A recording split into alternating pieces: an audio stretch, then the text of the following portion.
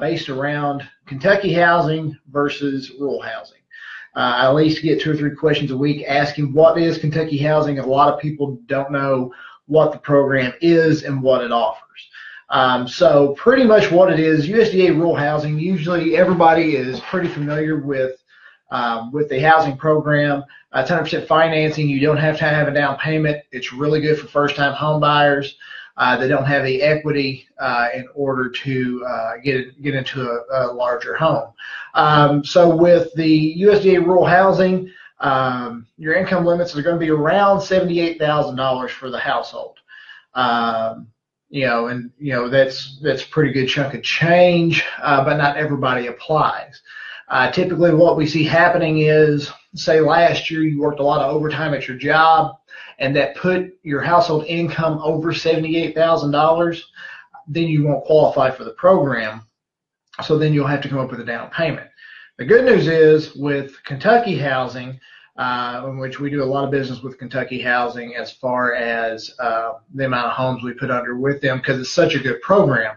The income limits with Kentucky housing are going to be around $98,000.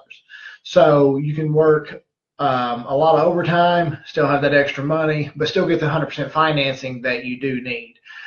So what we typically see is if somebody comes in and is working with one of my mortgage specialists, they worked a lot of overtime last year, it puts them over that $78,000 mark, we will take them from rural housing and just transfer them over to Kentucky housing so that they get to keep their the no down payment, all that kind of good stuff, all the benefits of a 100% financing loan, and we still get them the house they want.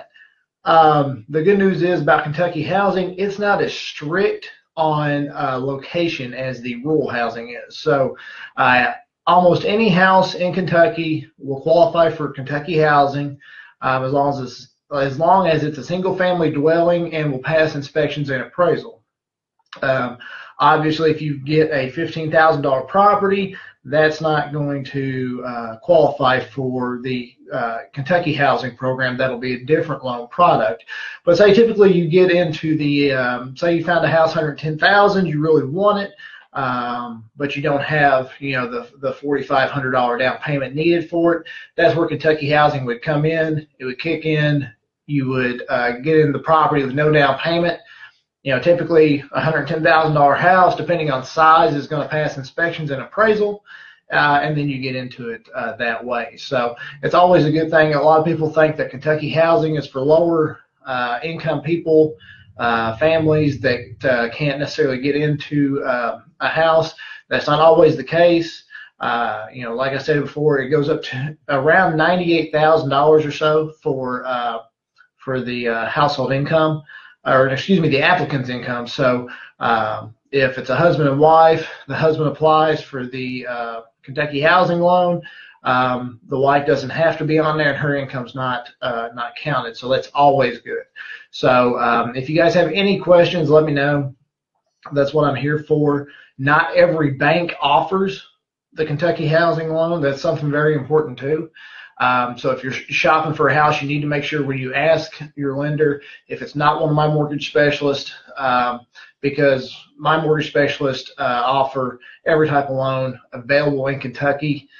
Typically, not everybody does. So whenever you're talking to your lender, make sure they offer Kentucky housing, just because if you go over that income limit for rural housing, if they don't offer Kentucky housing, you're not going to get your 100% financing on your house that you want. So if you guys have any questions, let me know. It's what I'm here for. You can call or text me anytime at 270-256-3501. Yay!